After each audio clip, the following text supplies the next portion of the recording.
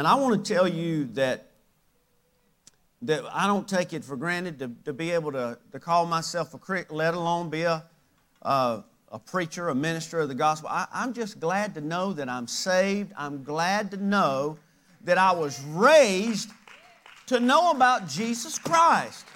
I am.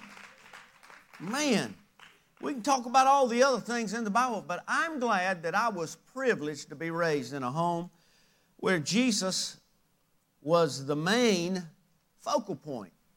And I just thank God for that. I know so many people, well, I mean, you know people here naturally, but I think about people all over the place that you can say Jesus and they don't know what you're talking about. But I do. I'm taking a minute to glorify God, y'all.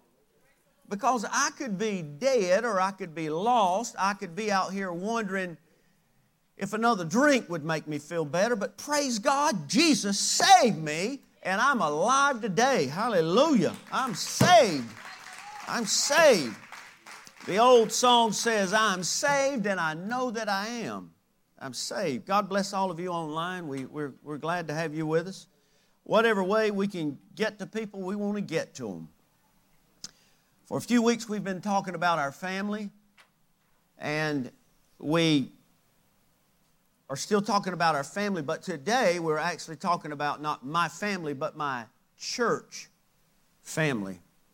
And the reason we started off talking about our family, our personal, our individual families at home, beginning at home, is because there's no way to bluff or trick God or His Spirit if it's all dysfunctional and it's all disarray. And I don't mean you got to fold clothes. I don't mean that. Or the toilet didn't get cleaned up. I mean, it's hard to bluff God into not having a home that's a sanctuary and then coming in here or any church anywhere, walking into a house of God and just like, man, I mean, smearing it on like it's, you know, oh, it's all good. And I'm here to tell you I'm ready to, I've got my praise.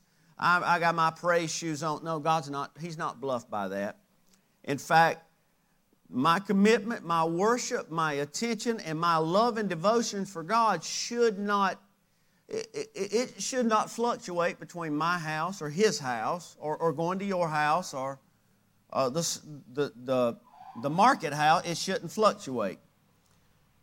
But I want to begin by telling you, because we have been talking about things we need to really pay attention to at home and, you know, get our house in order.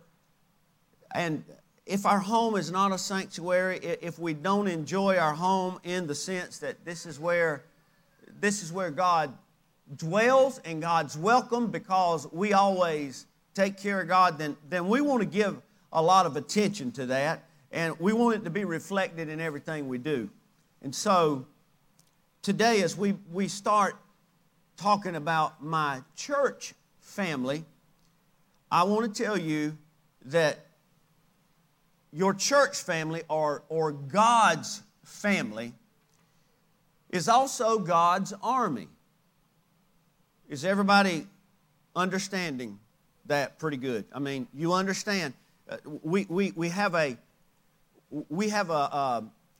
least two terms I want to bring out right now that God refers to us corporately as His family, but He also refers to us as His army. His army. And I'll tell you right now, before I read or say another word, the army of God will never be any stronger than the family of God.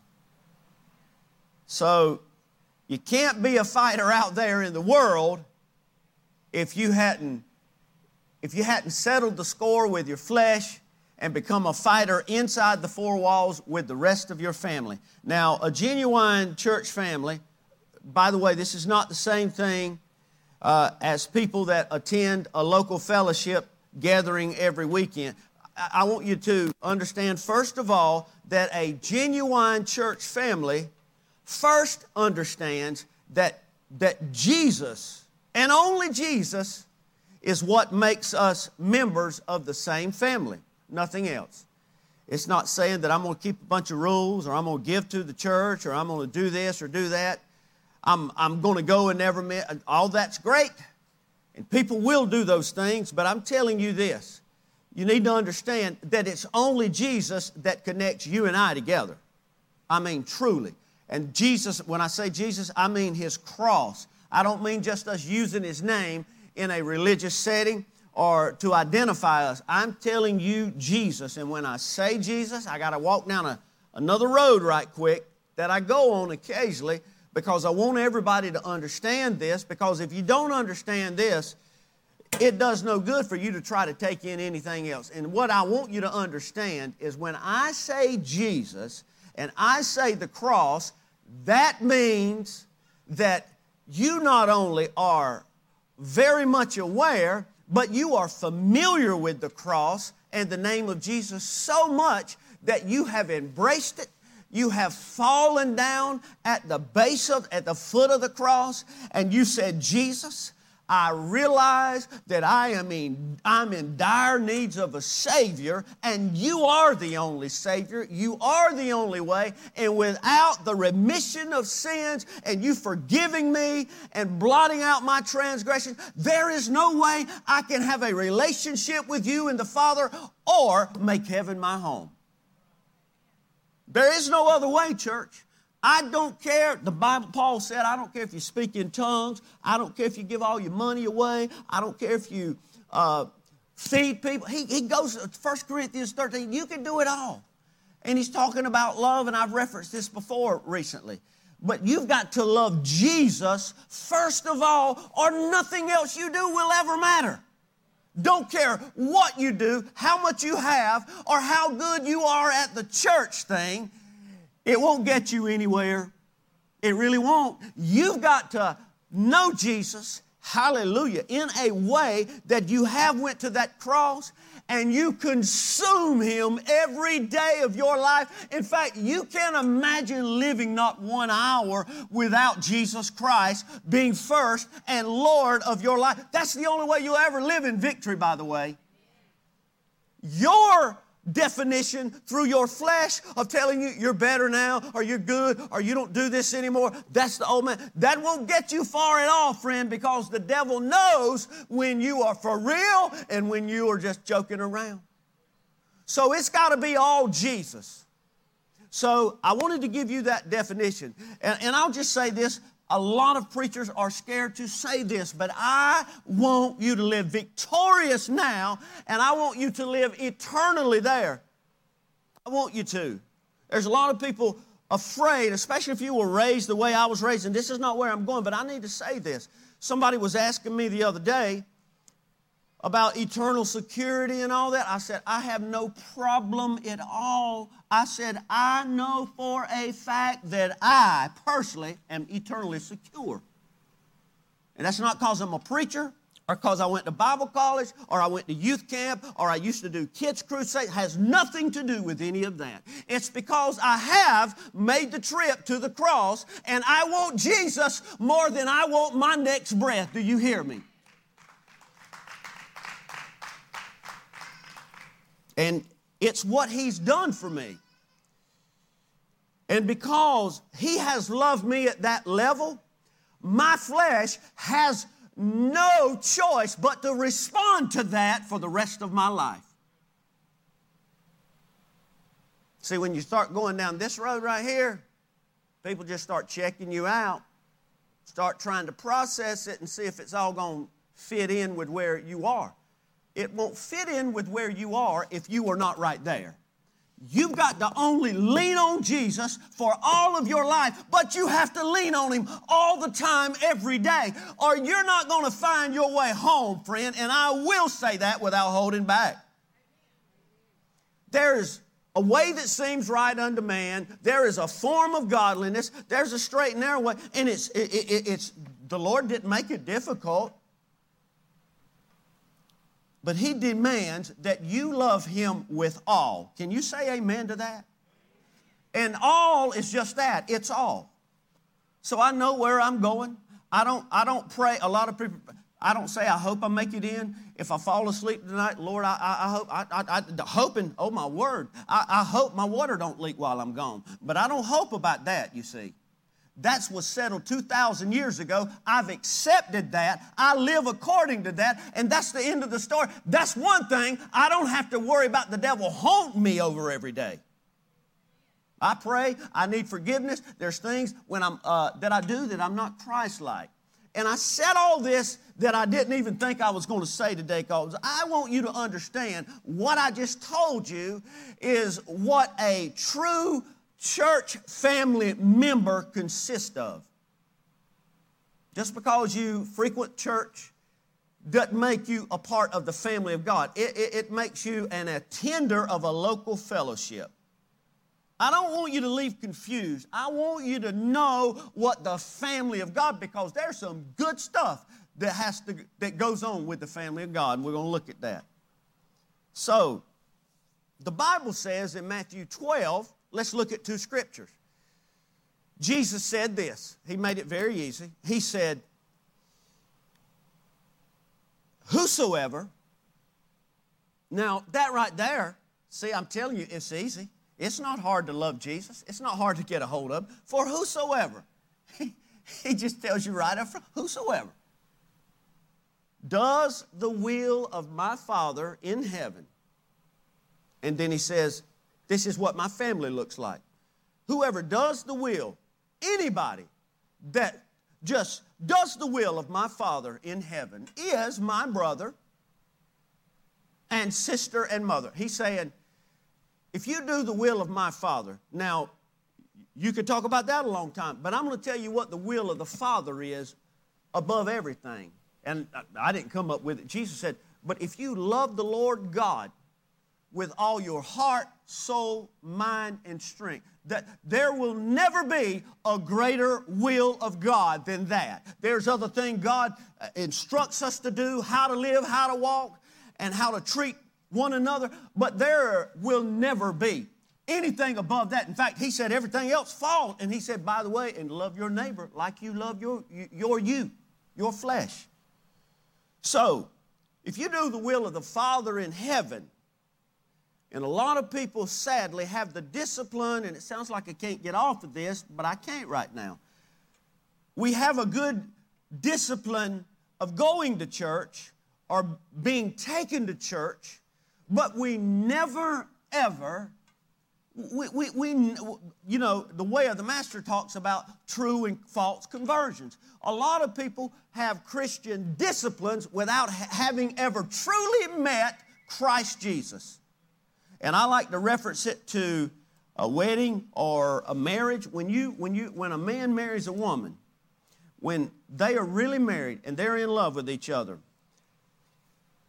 they don't have to go around in public showing their marriage certificate. You know what identifies them as a married couple? Their relationship. They don't have to post it on Facebook.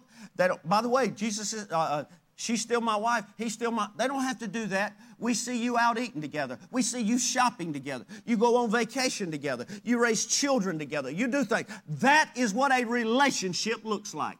It's no less than that with Jesus Christ. You eat with Him. You sleep with Him. And He walks with me. And He talks with me. And He tells me that I'm His own. It's called a relationship. If you are in a relationship, you're my brother, you're my sister, you're my mother.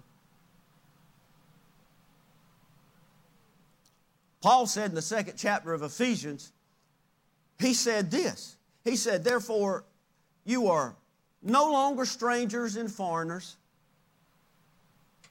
but you are actually fellow citizens with the saints and members, check it out, members of God's household.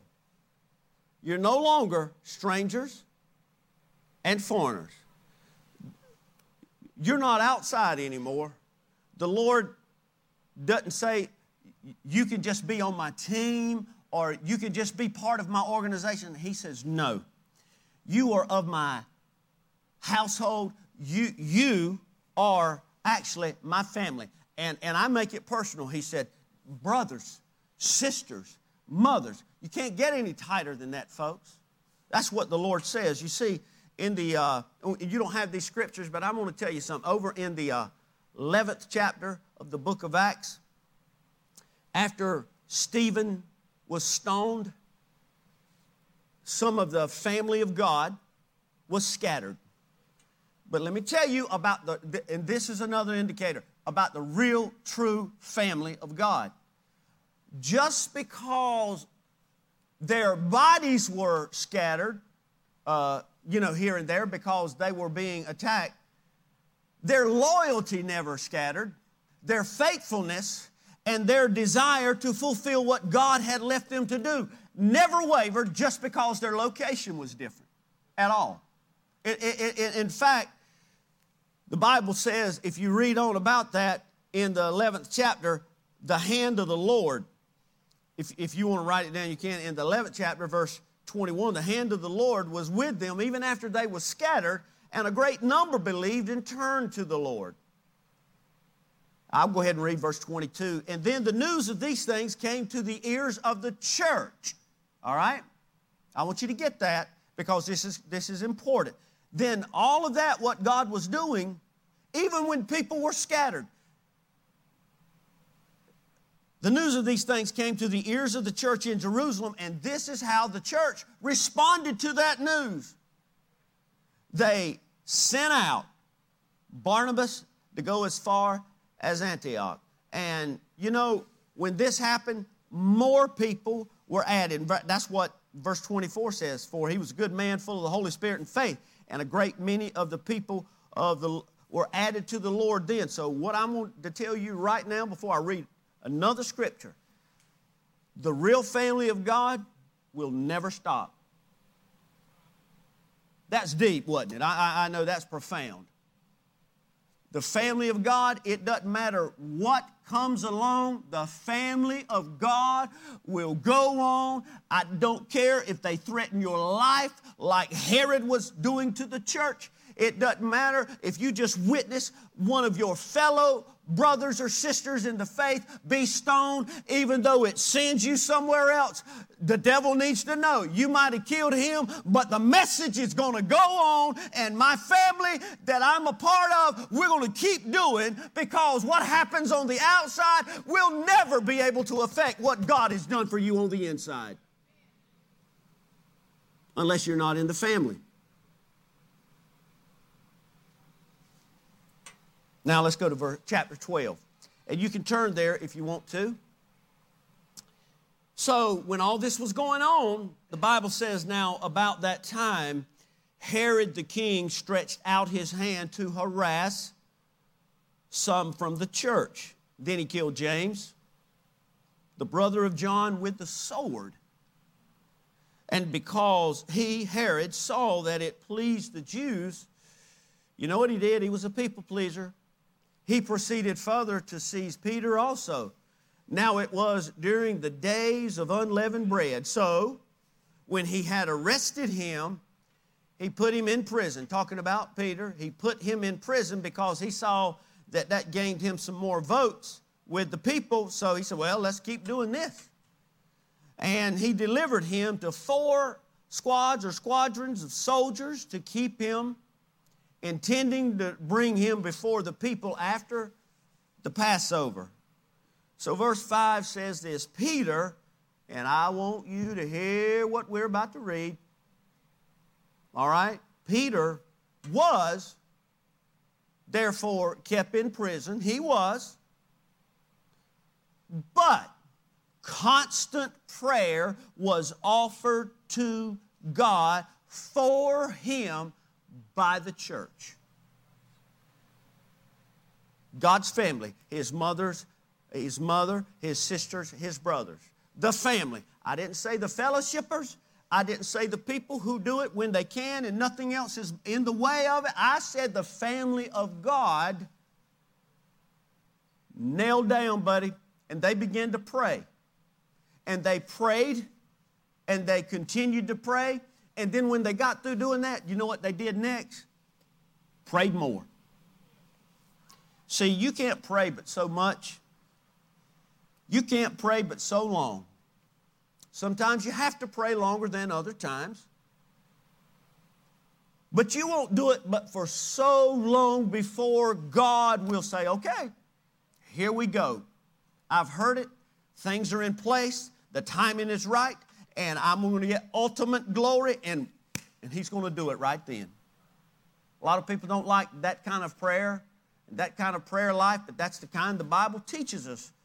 There's instant prayer and instant answers and instant results sometimes. But I just want to tell you this, Jesus prayed for the blind man one time.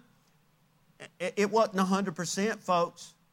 And it wasn't because Jesus didn't have enough, mighty man power.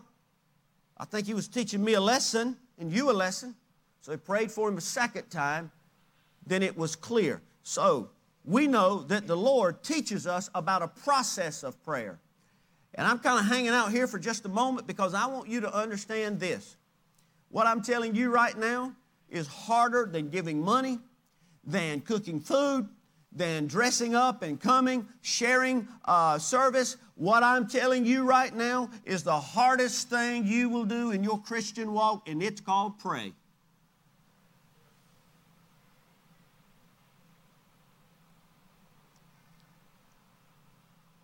But we've got to learn to pray. And we've got to learn how to pray fervently. We've also got to learn how to pray right now. Because you see, in the prison of this world and this day we're living in, Peter was in that prison because he preached the gospel. But we've got people in our church family who are in prisons of depression, like we just heard them singing. They're in a prison of their mind. They're in a prison of sickness. They're in a prison of grief. They're in a prison of financial difficulty. They're in a prison of decision making. They're in a prison of can't move on past their past. They're in all kinds of prisons, you see. And the church still has the access, and we've still got the power to pray people out of prisons today, right now, if we'll only do it. And I want to tell you something that's not really a good thing to hear on a Sunday morning. But at some moment, you're going to find yourself in a prison. You can wake up on Monday, and every bill in your life is paid. And your health has never been better. Your family seems like it's rock solid and everything's paid off. You know what you're going to do. You just had the best church service the day before. And then on Tuesday morning, everything I just said could be flipped upside down. Everything. Or one thing like I was a part of this week. I did not have a lengthy message or part, but I don't know how to explain to anybody how to stand behind the pulpit right here with a 4-year-old body laying in front of you in a Batman casket like I did on Friday, 3 hours away in the mountains. Knowing you got a 2-year-old grandson and a granddaughter on the way. Because that's what consumed me the whole time. You see, you don't have to have money problems to be in a prison of grief. You don't have to have personal health problems. You don't even have to have relationship problems in your family to be in a prison. You don't. I can go down the list. I can start with Robin Williams, the comedian. Kate Spade, the pocketbook man. We can go down. See, money don't solve the problems of this life, friend. Jesus solves the problems. And I can tell you this. There's a long list of people who had money, they had properties, they had possessions, they had fame, fortune, they had everything, but there was still a void in there that none of that, they were prisoners to something that Satan knew worked on them, and so he rode that like a stallion until he was able to finally kill, steal, and destroy. And so we've got all kinds of people And this past Friday, God reminded me again through a church that jumped in about 3 weeks prior to this child's death. Just jumped in and was the church family to a family and loved on them and helped them. I'll talk more about this Wednesday night. But I'm telling you folks, the world will hang with you until you rub it wrong. If you live for Jesus and you really are a part of His family, not fellowships, but His family, you're going to rub the world wrong if you do what the Bible says. You're going to rub them wrong, and you got to prepare for that. So we got all kinds of people that's caring for family members, people that are caring. I mean, I don't even know, because we have a variety. I don't even want to start trying to give you examples in this church. But since we started the family series, man, you're talking about some prisons that people have just cried over, and privately and some publicly, either sharing requests. I'm telling you, the family of God has got a lot to pray about.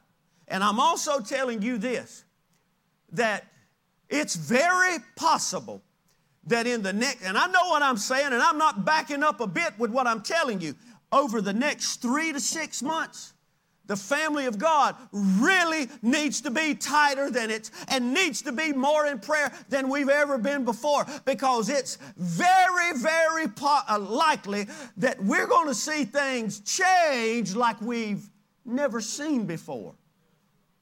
See, all the news watchers need to understand the half a year ago prediction about the great decline and all that, and it seems like a little bit normal, and the sun's coming out, and we can start doing all these other things, and I'm not telling you not to do them.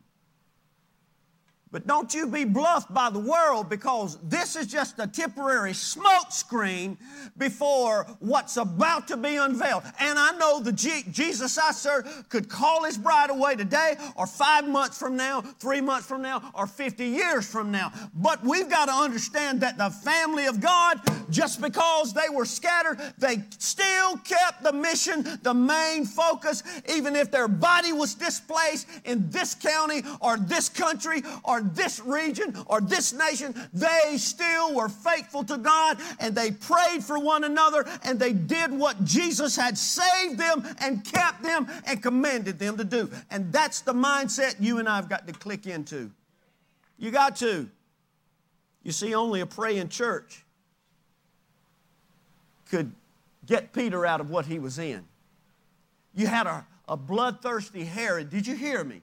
A bloodthirsty. He had already killed one, and he saw that it gained him a lot of favor with people. And blood didn't mean anything to him. Of course, I'm sure he didn't want his spilled, but his life was short-lived if you read the rest of that chapter. But I'm telling you today, Peter was locked up in a prison. And people in this church need to understand, because you're not in the prison yet, or you haven't been notified that your child is in a prison that you don't know about yet, or your spouse, or your future is about to be in a prison that you thought you would never ever see, or it never could happen, I'm telling you this.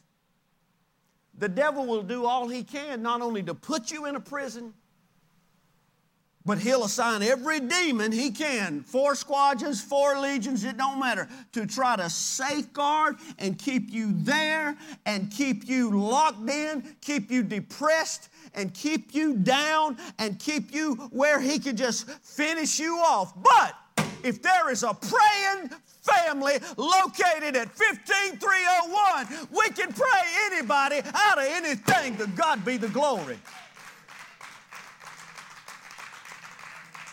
And we've got to get there. That's where we've got to get. We've got to get to a place where we understand, yeah, I'm running late for work, but Wanda might be in a prison this morning. Charlie and Angela might be in a prison. Beck and Kevin. might not have a good breathing day today. I don't care if I'm getting in people's face. I can't believe you're calling people's names. You better believe I'm calling people's names out because you don't know what you're about to face. You don't know what's ahead of us. And my job is not to make people happy or make people mad. My job is to be a shepherd that prepares people. I'm doing the best I can. I'm following God. Even when people say they don't want nothing else to do with me or the church anymore, I'm going to be faithful. And I'm going to tell you what you need to know so that we can crawl together and we can go into the kingdom of God forever. And it's not pretty. We've got people in here. I know Britt's here. I see other ones. Billy's here. Different ones that served and was in warfare. They'll tell you, if you talk to them, and there's probably others, but I can't see. But let me tell you something. They'll tell you that when you go and you are in the enemy's territory, your mind can't be on... I wonder how good the funnel cakes are at Myrtle Beach today. When you are in warfare, you're always looking out because you don't know if there's a landmine right there. You don't know if the enemy was able to penetrate your boundary and come on and just blow everybody up. You don't know that, you see. So they trained for these things. And when they trained for them, whoever's doing the training, if they're Camp McCall, we got all kind of ranger training and stuff that goes on all over the place. And listen, when these men are training other men and women, they don't try to say, well, I hope they don't get offended. They don't want them to get blown up when they're in Saudi Arabia, folks. And I'm telling you, we can act like we're pretty cool with the devil now because we're not too involved in church and he ain't going to get too mad at me. Oh, wrong on that one because God made you and breathed life into you. He hates you and he will never do anything but hate you. So you got to take it serious. And if I don't take it serious, it's just not good for me. It's not good for me. I remember a long time ago, I don't know, it was in the mid-'80s, that me and my brother-in-law and a friend of ours, Steve, we were at Boy Scout camp. We just went for the day. It was on a Sunday. I remember it. Or we came home. It's in Albemarle. And we'd always go by Baden Lake, and Steve wanted to stop and take a dip. My brother-in-law says, no, I don't feel like it. I'm just going to sit here and watch. Go on and get in. And so, and I know Mackie and Joy both know Steve that I'm referring to. And I wasn't going to get in, but I finally did. And so me and Steve were out there swimming, messing around. Well, God reminded me of this week, folks. I hadn't thought about this in decades, I believe. But Steve was out there, and all of a sudden, Steve got a cramp in his leg. He got a cramp, and he started like waving and going down. But I was in the water, but as far as from here, probably to the back of the church from him. My brother-in-law was on the bank. I thought he was joking, just trying to get him to come in. My brother-in-law thought he was joking until the last time he went down and he didn't come back up. My brother-in-law it was God, but he just like dove with his clothes in and he went and got him. Now, I want you to listen to this because when he got to him, he was greasy.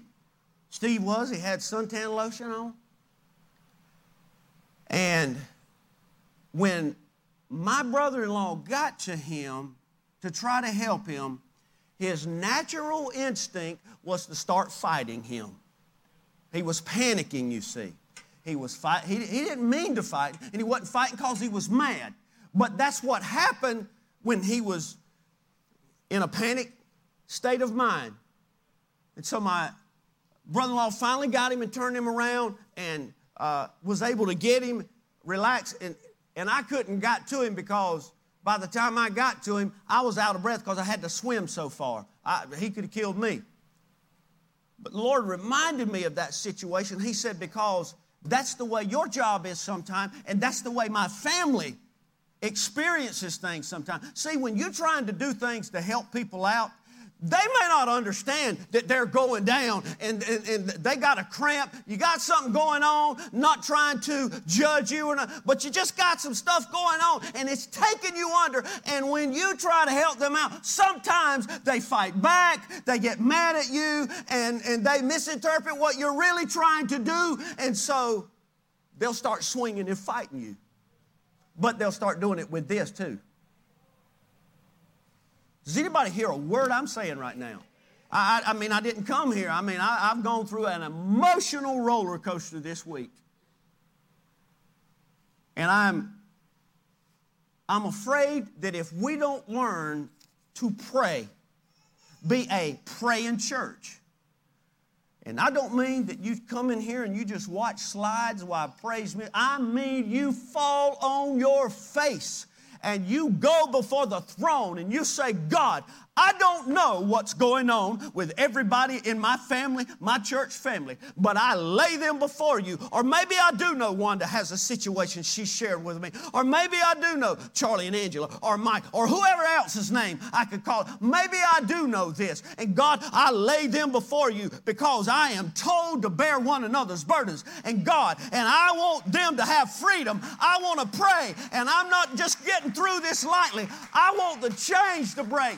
I don't care how many demons Satan has put around them. I'm praying, Lord, and I'm not stopping until the gate opens and they walk out and we can rejoice in your name forever.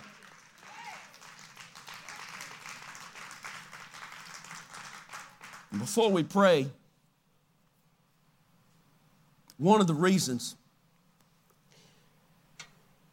it's about to go south, so I'm going to tell you that, all right? Hey, cut the lights on for me if you don't mind.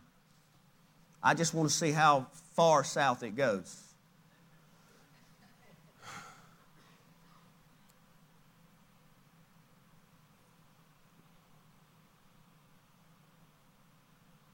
But a lot of times, we can't pray for our family members, church family members, because we've got issues with one another.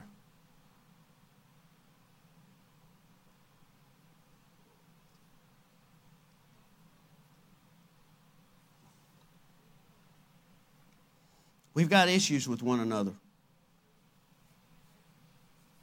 Some of you can say amen. Some of you can just gloat. Some of you can wonder what I'm saying or who I'm talking about. I'm talking about you. Yes, I am. I'm talking about me. And I'm going to tell you something God told me this morning. Avoidance is not the same as unforgiveness. Just because you avoid somebody in multitudes, we'll talk about this family, doesn't mean that bitterness does not lie at the door. Doesn't mean that resentment, doesn't mean that age-old hurt is not still alive and kicking, friend. See, you can avoid people, but you can't run from the Spirit of God. You can go to heaven, you can go down to hell, to the bottom of the sea. You can't get away from the Spirit of God. And we can't pray for each other. And I'm telling you, I want God to help me right now. You cannot pray for people.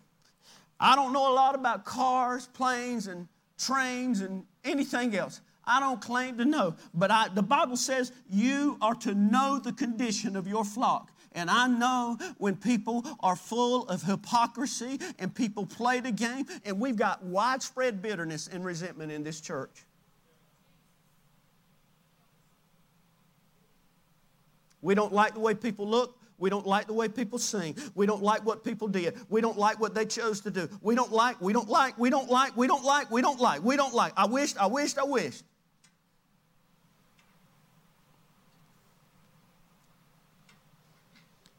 And God will not honor anything your lips utters in the form of a prayer if we've got that lying at the door. And see, here's the deal. I'm really finishing, but here is what's at stake. You don't know how long your family members are going to stay incarcerated before whatever it is kills them or takes them out, or they completely run and don't want to have anything else to do with God, the church, you, or even life itself. You see, I'm dealing with a lot of things as the pastor, and I cannot divulge confidential information that people give me, but we are dealing with everything from marriages to suicide to drugs to people that want to give up on their families, people want to give up on God. You name it, it's come into this house, and the only thing I can do about it is ask you to let's come together and let's pray about it.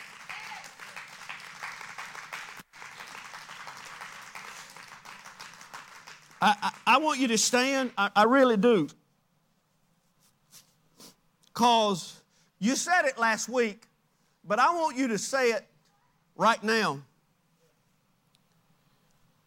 My church family needs me right now. Say that with me. My church family needs me right now. You see, and I'm getting into a little bit of Wednesday night, but it don't matter if I say it 2 times.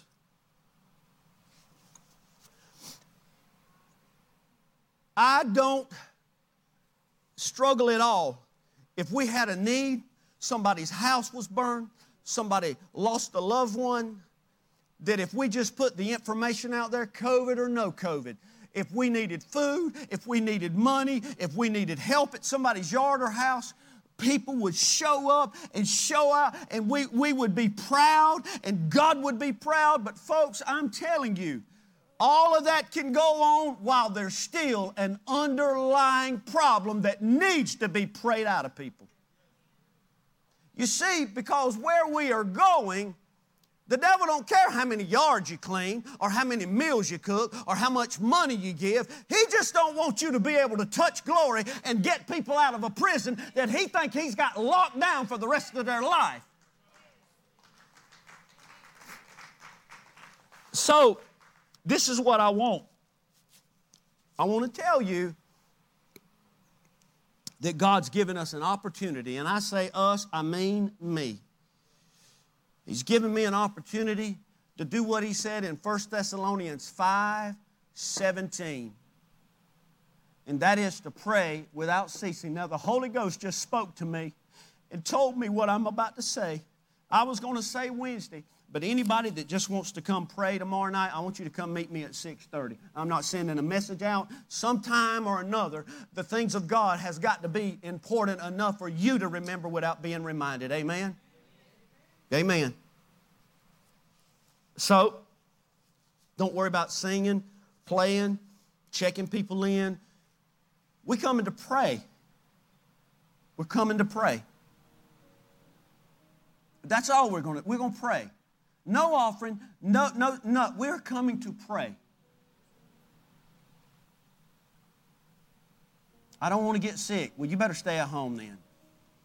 Because the devil's going to infect your rump. You better stay at home. And it ain't going to be with COVID or the flu or anything. You're going to get sick. But you're going to get with something worse than a virus or a pandemic. You're going to get sick with lethargy and laziness and a callous heart. That's what you're going to get infected with. And you're going to die with unresolved bitterness. And you're not going to be able to pray even a child out of a sassy mouth, let alone somebody that the devil is about to execute.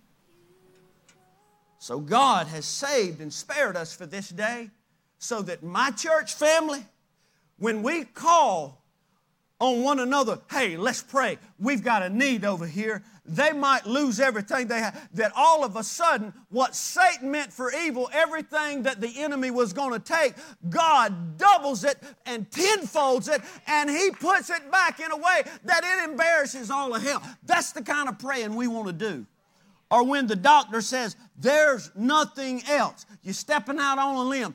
No, I'm not. I'm stepping out on the Word of God. That when the doctor says we can't do anything else and it seems locked up, shut, and well guarded by hell, you just let 2 or 3 come together in my name and pray, and you watch those chains fall in Jesus' name. I want you to bow your head. And I want us to pray. I want us to pray not for anything but for ourselves. I want you just to pray. I'm going to do something. I know what it's going to look like, but I'm going to do it anyway because, you see, I'm just of the mindset, I don't have long to live on this earth. I do. My family panics when I say that, but I know my days are numbered.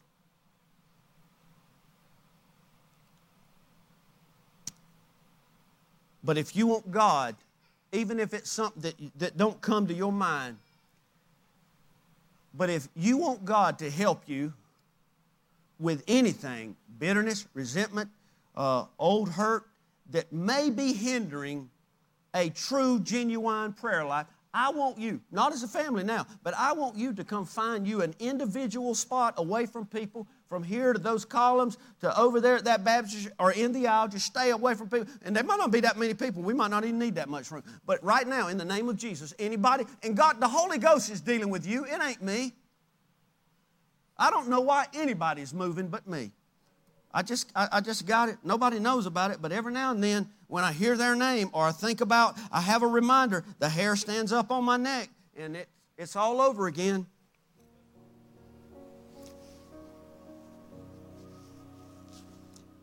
And while people are coming, I just want to be clear about this. This doesn't mean that people are off the hook or you're wrong. The Lord's always going to deal. He's always going to handle the vengeance thing. I will give you every peace. Lord God, we come to this altar individually. Lord, and I need you to search me. God, doesn't matter. It may not be resentment or hurt, but God, if there's anything in my life that would hinder me getting with other family members and church family members and praying about a prison situation, God, would you reveal that to me? I repent of it right now. I no longer want to know you by name only. I want to be in a visible relationship with you every day.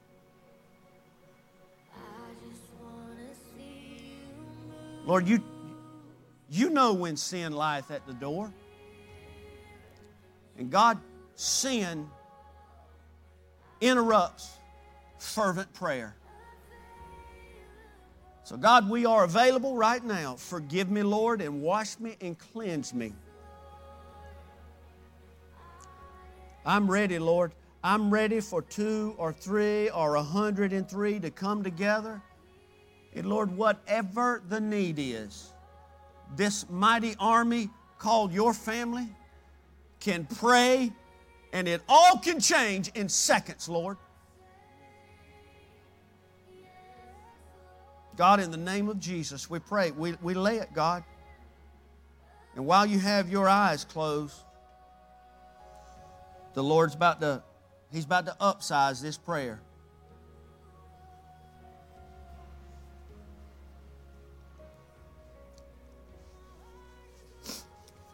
You need to go to Him. I don't care.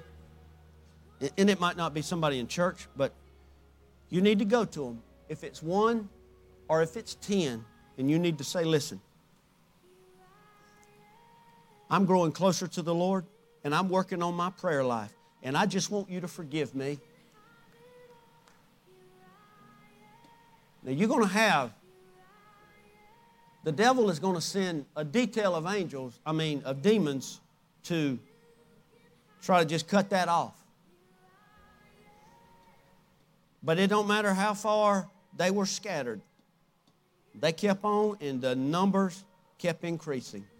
So God, Lord, doesn't matter how much pride I have to swallow, I'm in love with you, Jesus. I'm not in love with the church, an organization. I'm in love with you. And if nobody else does it, Lord, I'm in love with you and I want to do it. That's what you told me to do, Lord. I want to be released so that I can pray. And walls and chains and doors of depression, anxiety, relationship issues can completely disintegrate, Lord. And if people are sick in their body, or little babies, Lord, it doesn't matter what it is. I can get with brothers and sisters and we can pray and something can happen, Lord. So God, my church family needs me. And Lord, I want to be there for my church family. I want to not just be there with a covered dish and a rake. That's good, Lord, but I want to be there with needs. And God, I want you to remind me of this when I'm on my knees at this altar tomorrow night. Anything that I am not checked of right now, in the name of Jesus, God, I want you to constantly show me anything that's not Christ-like. Lord, I'm not just trying to be a good Christian. I want to be Christ-like, Lord. If you're not a believer, in the building or online, the Bible says all you got to do is just say, Jesus, all you've been trying to do, I'm that man in Baden Lake that's going down. I've been fighting against you. All you've been trying to do is help me and save me. And I ask you to forgive me. I make the trip to the cross. I'm not just going to take a selfie with it. Oh, Lord, no. I'm going to fall down and hug it and cry and say, Lord, I repent. And I pray, Lord, hallelujah, that redemption, hallelujah, takes place in my life when I call your name, Jesus. I'm ready to be in your family, Lord. And I'm telling you that He will take everything in your life and He will bury it. He won't remember it no more. And I don't care what label you have. I don't care who's treated you any kind of way. God now calls you His own. And just like I talked before, look, you die tonight, you're in glory. That's the kind of God He is. God, I want to be faithful.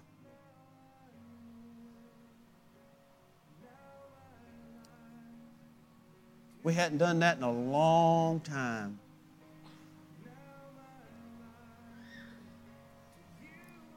But y'all know that song, and it just says how my life song, now it's going to change. And we're at the part where they sing hallelujah. I just want to glorify God right now. Hallelujah. Let my life song sing to you. Hallelujah. Hallelujah.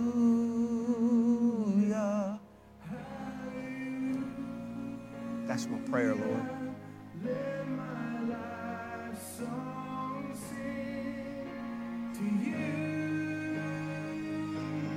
Hallelujah. Hallelujah. Let my life song sing to you.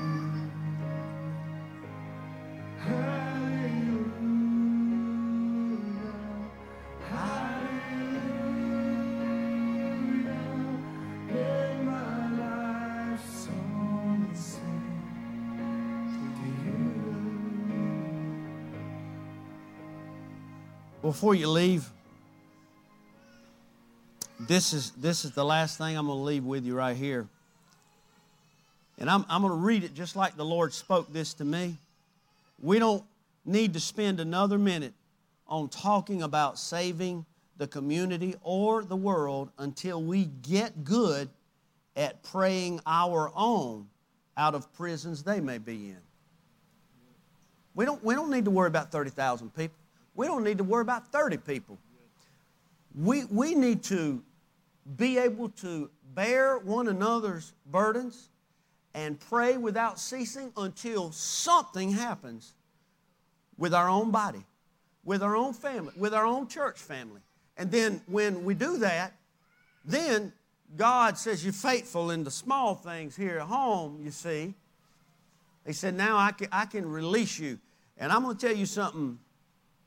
Wednesday night, that when this church family gets together, I know why we didn't sell that property over there. And God is about to do a great and mighty thing, and I can say this, that y'all don't know of, and I really don't. And so, prayer has to be the priority, or no plans at all matters, and it won't work. So, we're not going to spend any time on anything until we can pray. That's what Jesus did up until He was crucified. He prayed. He chose to pray. He prayed, and then He prayed again. And I told the 915 group this morning, this is how sold out He was. The man that could speak and things would happen. But this is His commitment to the Father. He waited till everybody else went to bed so He could be alone with the Father. And when they woke up, there's no telling how many days Jesus never slept because He spent the previous night praying while everybody else was asleep. No telling. We don't even know that. But we're going to see God move. We're going to see God do something. And then as this family tightens and heightens in prayer, we're going to be able to do something. And as we see things unfolding, it's not going to move us. It's not going to shake us. All we're going to do is we're going to send people out and keep praying and watch God do what He's going to do, because that's what He's left us here for. Nothing else. So that's what we're going to do today. We're going to ask God to let the words of our mouths, you see, I'm looking at you today. Let the words of my mouth. That's where the big problem, that's public enemy number one right there. You know, and this is kind of a redneck way to say it. Not in the Bible, not this way, but if we keep our mouths shut and our knees bent more often, you'd see a lot of stuff get fixed. You'd see a lot of things change. Yeah. And I say it, I'm trying my best for the third year, and I have not got good at it yet, to be swift to hear and slow to speak. That's what I work on all the time.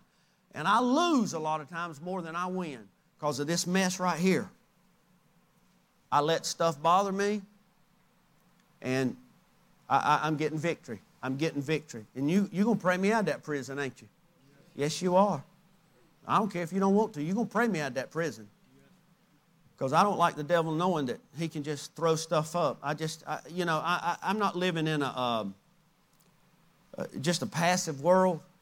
I'm not. I know stuff is real and all that. But this is what I'm committed to. I closed the shop. I've quit doing a lot of other things because I want to be committed to this, and I want all of us to do whatever we can do with Him together before the trumpet sounds. If money was all that, I'd still be knocking it out in my backyard. I would. Nobody bothered me. If having things, I'd still be buying things. But they don't do nothing. People don't get saved. People don't get added to the church. Bondages don't fall off of people. I could do that. Nobody ever said anything to me about my business. But God, He says it's time for us because things are getting serious.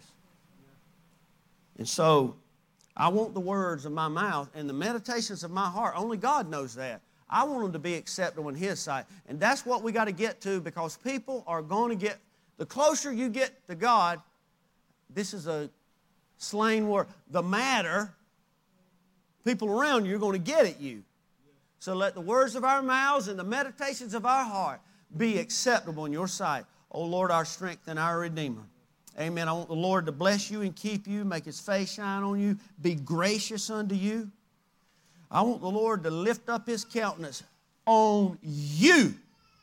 And I want Him to give you peace because, Lord, these are Your children. These are your sheep. I'm just in the family. And I thank you in Jesus' name.